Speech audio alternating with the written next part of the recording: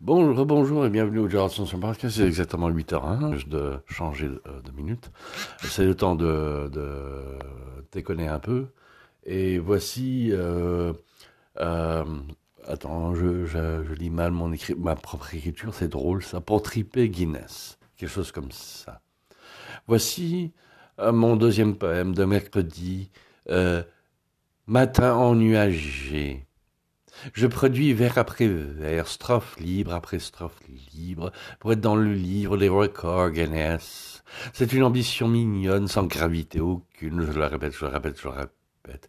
De toute façon, je ne serai sûrement pas payé pour cela. C'est un trip comme un autre d'être le poète le plus prolifique au monde. Pourquoi pas, il n'y a pas de mal à cela, 4 par jour, voilà. Merci beaucoup les amis, à bientôt.